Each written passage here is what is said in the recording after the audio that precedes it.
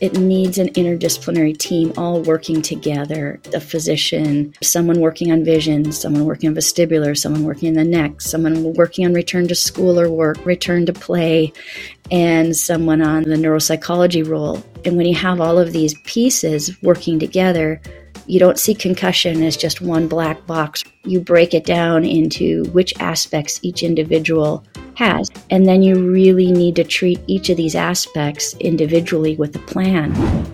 That's Dr. Shannon Bauman, one of North America's leading concussion experts. She's our guest on this episode of Concussion Central, the podcast that changes the way you get your information about concussions. Hi there, and welcome to Concussion Central. I'm your host, David McGuffin. Our aim on this podcast is to help you, the listener, navigate the often very confusing world of concussions, diagnosis, and treatment. And we understand that for those living with a concussion, the best way to receive information isn't reading material, it isn't online, and it's definitely not on a screen. It's by listening. We hear you. So on this podcast, we'll be bringing you regular audio interviews with some of the world's leading experts on the many aspects of concussions. And I'm really thrilled with the expert we have lined up for you today. I'll let her introduce herself. I'm Dr. Shannon Bauman. I am a primary care sports medicine physician. I've been in practice for 15 years, caring for athletes and individuals from recreational sport to professional sports teams. I've also, for the last 6 to 8 years, have been involved in specializing in sports-related concussions and concussion work. I started a clinic called Concussion North, which is a physician-led interdisciplinary clinic in Barrie, Ontario. And through this clinic, we saw individuals from all across the country with sports-related concussions.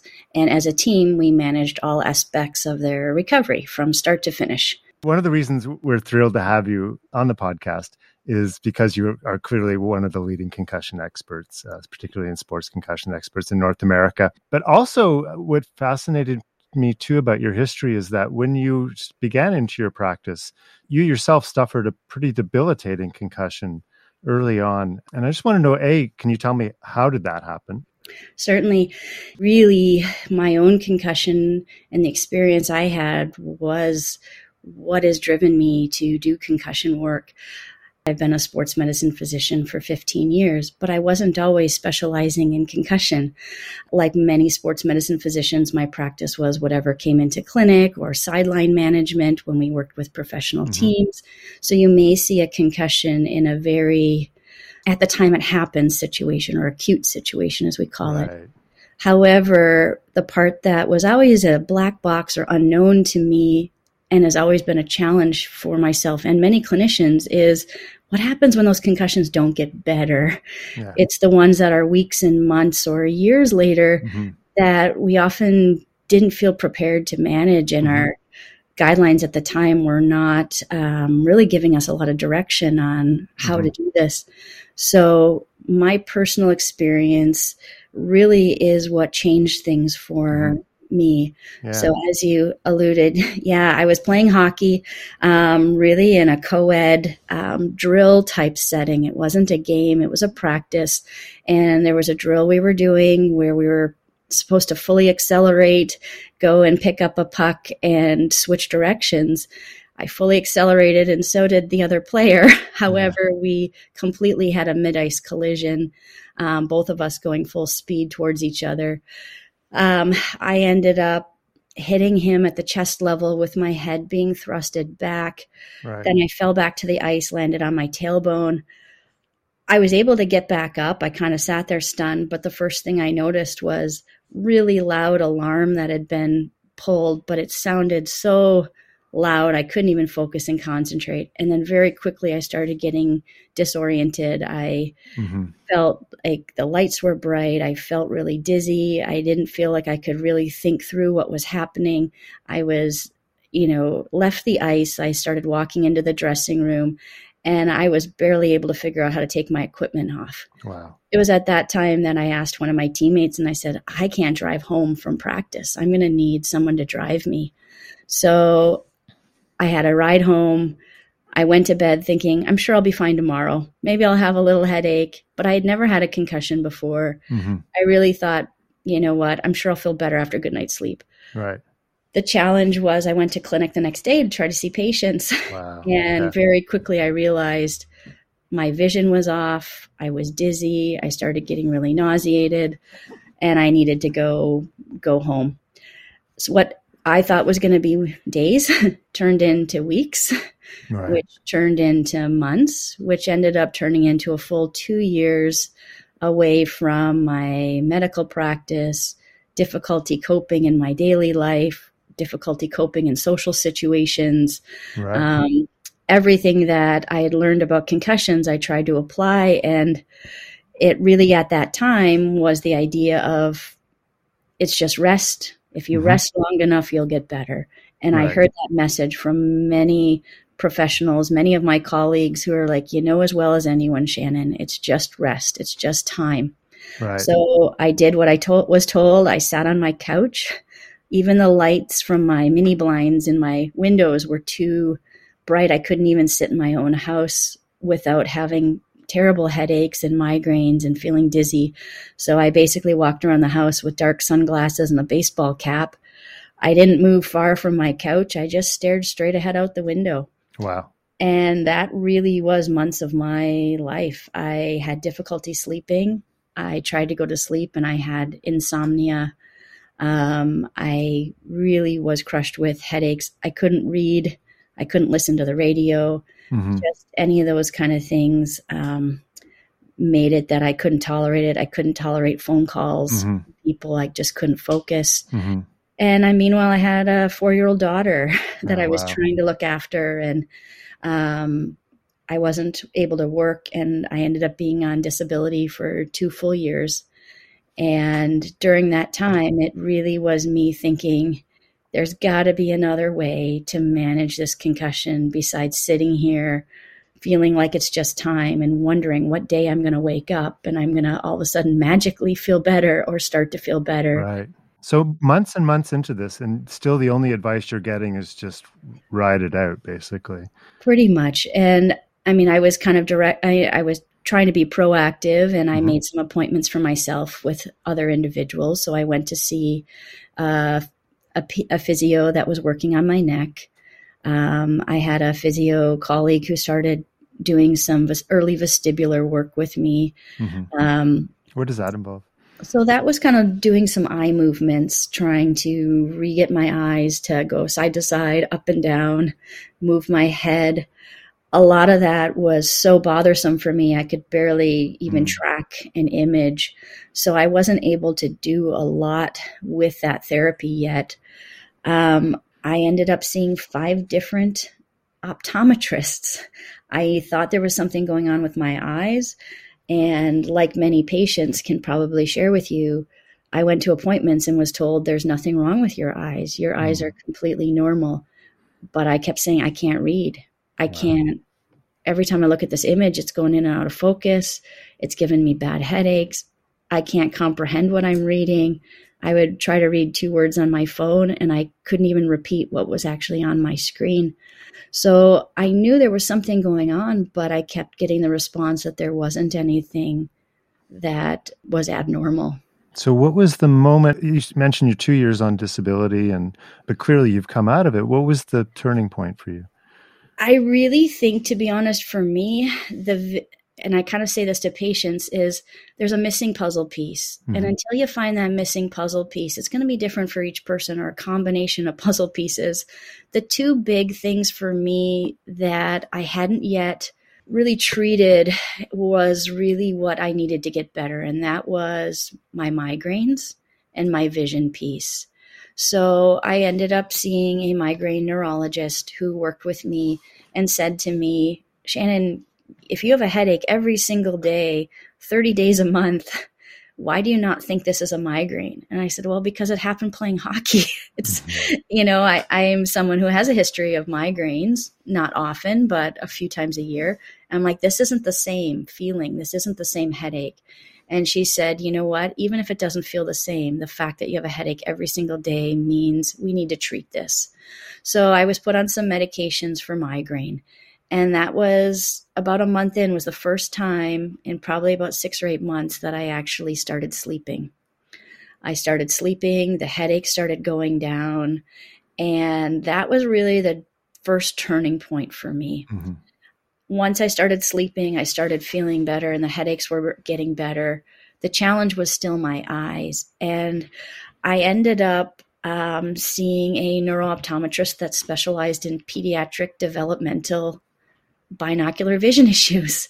It was more of, I heard her commercial on the radio and I'm like, I've already tried 5 people. Why not one more?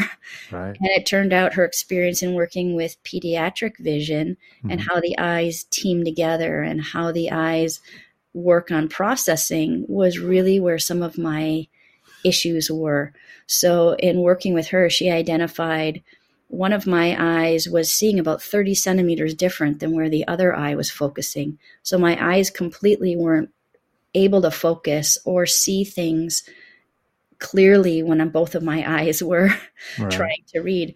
As soon as we corrected that, so I had a corrective lens in one eye to balance that out. Mm-hmm. As soon as we were able to correct that, we were also able to correct a few other vision issues that I was having. My headache started going away. I started being able to feel better. And some of these things, I could then get back to having more success working on treating my neck, treating the vestibular system. How far in is this? This was probably about a year in.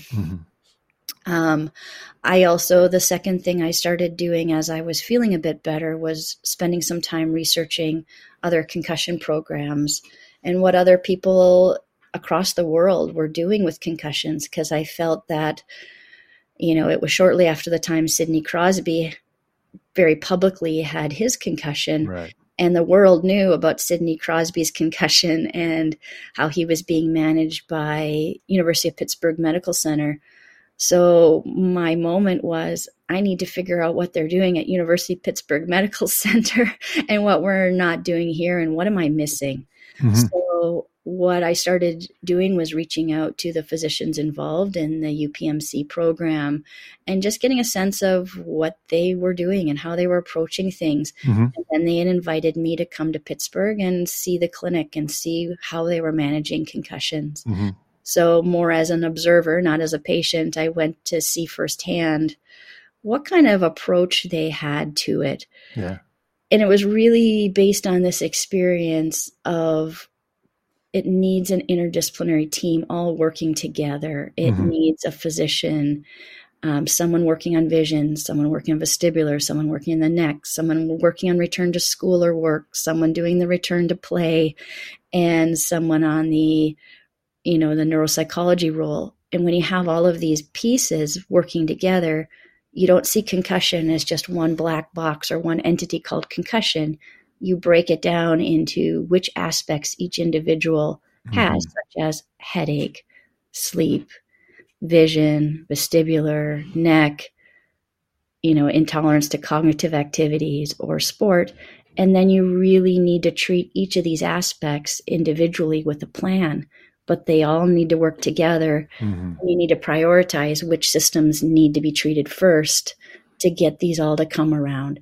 And that's really that type of idea for me was, okay, what other missing pieces do I have? What's the treatment I need to start doing for some of these other aspects? So one by one, I sought out different individuals in the medical and healthcare community that could help me with each one of these. So I made my own team. Right. But what I realized was it's very hard for anyone to know who in the system has this expertise. Right. Who do you need to see and why and when? So it comes down to kind of a really well said quote by Ontario Neurotrauma Foundation is the right care at the right time by the right provider. Mm-hmm. And my idea when I was getting better was creating a clinic where each patient was seen by a physician who could identify each of these individual features for each person and really setting them up with a team so they know exactly who they need to see Mm-hmm. and get them right to the right person at the Yeah. right time. Yeah. That idea of a team too, it sounds like the exact opposite of what you were going through beforehand too. I mean, it sounds like you were individually finding people to treat you and they weren't necessarily talking to each other at all, I'm sure. Yeah.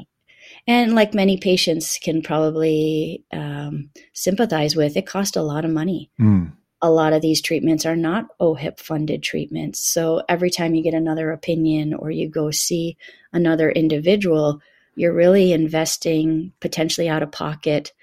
Is this treatment going to work? Mm-hmm. And, I spent probably thousands to tens of thousands of dollars trying to find the right care. And the other reason when I started my clinic was really important to me is I want people to get to the right person rather than needing 5 different opinions to get to the right person. And that's some of the things we found in our Ontario Neurotrauma Foundation provincial standard document was many people with concussion and brain injury see at least 6 to 10 different individuals before they stumble upon the person who has the experience to help them. And that's a challenge. That's a costly stat because these things that they're trying, not only does it delay their recovery, but it also costs money each time you're trying to get to the right person. And it might be what's keeping them from getting back to school or sport and keeping them in this. Mm-hmm. But how does the person know who the right person is to see? Mm-hmm. So that was kind of one of the problems I was trying to address, with our clinic is how do we get people to the right person? Mm-hmm. I should just say we've Oakley the Cavapoo is also a guest on the podcast today. So if you hear some growling, that's Oakley. She wants my attention.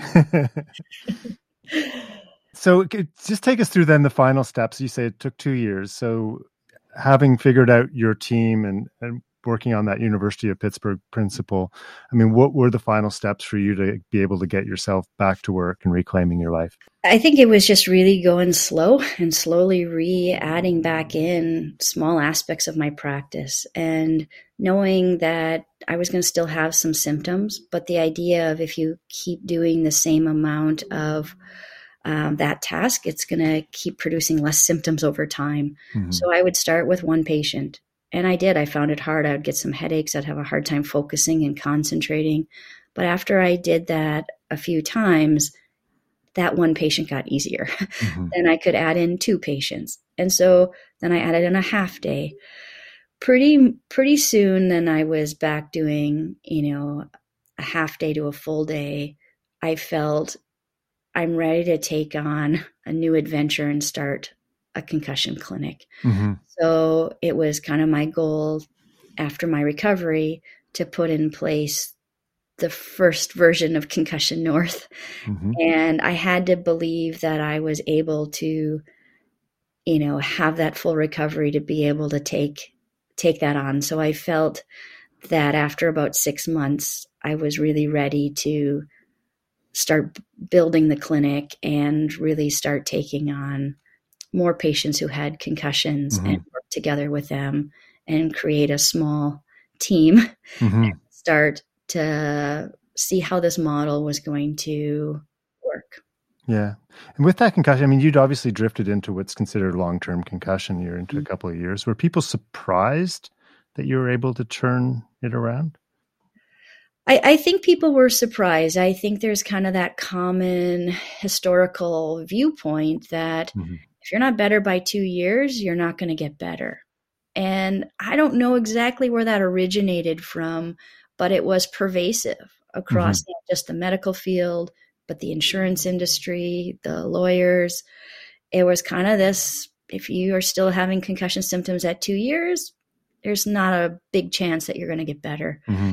So I think hitting the 2-year mark was really this big milestone from a disability insurance point, right, and from a medical point where, as I was hitting that mark, there wasn't a lot of confidence that I was going to make a full recovery. Yeah. And I think being the athlete by background, I was determined that wasn't going to apply to me, that I was going to get better. And no matter what, I was going to make a full recovery. Right. And it wasn't even in my vocabulary that I wasn't. So, in talking to my disability insurance and saying, hey, you know what? I don't need to be on disability anymore. I've been able, I feel confident that I'm going to be able to go back and do some things. And it was quite shocking to them. And the response, I was shocked by their response. They really were like, really? People don't get better after 2 years. I'm like, well, no, they do. And they do leave disability. And this is me. I'm going back to work. And, I think that was very surprising to my caseworker. I think people in the field were surprised I came back. And not only did I come back, but I actually ended up coming back with a whole new practice, a whole new focus, and a whole new perspective. It was really kind of my passion for the experience that I went through and said, yeah, I've been through this now. And this is something that I have something to offer to other people. And I feel very motivated that that's kind of my calling of what I need to do. So I was very motivated to try to figure out how to create a physician-led interdisciplinary clinic and to put that into our Canadian healthcare system when no one had done that before. And there wasn't a blueprint, and there also wasn't the support for it. It doesn't really fit into our healthcare model. So I had to be very creative of how do we create this and how do we do this? Because I felt that it was a need that we didn't have clinics doing this yet. So I was very motivated to make this work. To what extent do we have clinics doing that now? There's very few, David. There's becoming a little bit more now because I think our guidelines have started to support the need for an interdisciplinary team. To find them all under one roof is fairly rare rather than the norm. You might find one solo physician doing concussions, or one physio that has experience in concussions, one optometrist or neurooptometrist that does concussions. But to have everyone working together is really unique. We were the first clinic of our kind to do this. There's one other clinic that started at the same time we did in Winnipeg, Manitoba. And I think under Dr. Mike Ellis, his clinic and our clinic were really the only two in the country at the time doing this and doing an interdisciplinary physician-led model. The need was huge, and it wasn't something that we had support at the provincial level yet. We don't have physician billing codes to see concussions. We don't have interdisciplinary care model support or funding. I really felt strongly that the funding needs to come from government to create these models. Just like you'd have a stroke center or a cancer center, you really need an interdisciplinary team in these kind of complex conditions. Concussion is no different. And I was really hoping that this would be a government initiative to create the funding and support for a physician-led interdisciplinary team. But without funding and support, people have had to do it privately. So what you're left with is privately funded clinics. And where do you get the private funding? It has to either be a donation from someone who feels strongly about this, or you do it yourself and try to figure out a way to make it work in our system. And that's the route I needed to go. But I was hoping if I put in the funding, created this, that the government would really say, hey, this is important. I see the work you're doing. I've seen the statistics of your program, why it's successful. We need to get behind this. But unfortunately, the funding never came. For someone who is experiencing a concussion or has experienced a concussion now in Canada, I mean, what steps or recommendations would you have for them? I think the first and foremost recommendation is you really need to be evaluated by a physician. Now, depending on the severity of how that injury happens, if it's in an emergency situation, that physician first point might be the emergency room. Rule out a brain bleed, rule out a spinal fracture, depending on that kind of severity. If it's something that happens with and you have the ability within kind of 24, 48, 72 hours to see your family physician, that would be the first physician that patient might see. If you are seen in the emergency room, you still need to follow up with your primary care physician, because I often say emergency doctors, their role is really to make sure you don't have a brain bleed or a fracture. Even if they see you right at the beginning, you may develop symptoms of a concussion later. So it can't 100% rule out that you don't have a concussion at that first emergency visit. You really do need a detailed medical assessment done in an office setting that can spend the time a couple days later in follow-up to really look to see, are there any signs of concussion that are presented? I think that first point with the primary care is really important. A lot of concussions in what we've seen is 70-80% can be managed by a family physician. All of these concussions aren't going to become persistent that need specialty care. Mm-hmm. But the role of the family physician also is to identify, are there certain features that this person's presenting with that might lead to a risk of a prolonged recovery? And if they are, how do we get them to the right person right away? So if they start to say, you know what, this isn't one that's going to resolve within a week to two. Mm-hmm. This is going to need some aspects. Either it's a high-level athlete, or someone's got severe visual issues, or they're really struggling cognitively or with migraines. They may say, you know what, I really need them to get to someone who has more experience to manage this. And that's going to be better for the patient too, because they need to be looked after in a little bit different way. So many patients can be followed by their primary care, but some might be identified to see a specialist sooner. And if you do, who is that physician who has experience in concussion care? Many physicians who have experience might either be under sports medicine, so they might be under a primary care sports medicine doctor like myself. There's quite a few in the field that manage concussions. It might be a neurologist, but I find there's less neurologists managing concussions. So it could be physical medicine rehabilitation, which is another specialty, or it could be pediatrics. So with kind of in those physician specialties is usually where you might find someone who has experience in concussion care. So you really are relying on your primary care to try to connect you mm-hmm. with that person in the system. And then once you get connected to that specialist, really they're gonna take your kind of care from there. And if you need other rehabilitation things, if you need a referral to neurooptometry or to physio or to an OT or an AT, they're going to help facilitate that for you and follow you through till really clearance. Fantastic. Well, Shannon Bauman, thank you so much for coming on the Concussion Central podcast. Thank you, David. Thanks for having me. That's it for this episode of Concussion Central. Thank you so much for listening. If you enjoyed this podcast, please give us a rating and a review on Apple Podcasts or wherever you listen. It helps us reach a much bigger audience. And don't forget to subscribe so you don't miss future episodes. For more information on the work of Concussion Central, you can visit our website at concussioncentral.ca. So, until next time, I'm David McGuffin.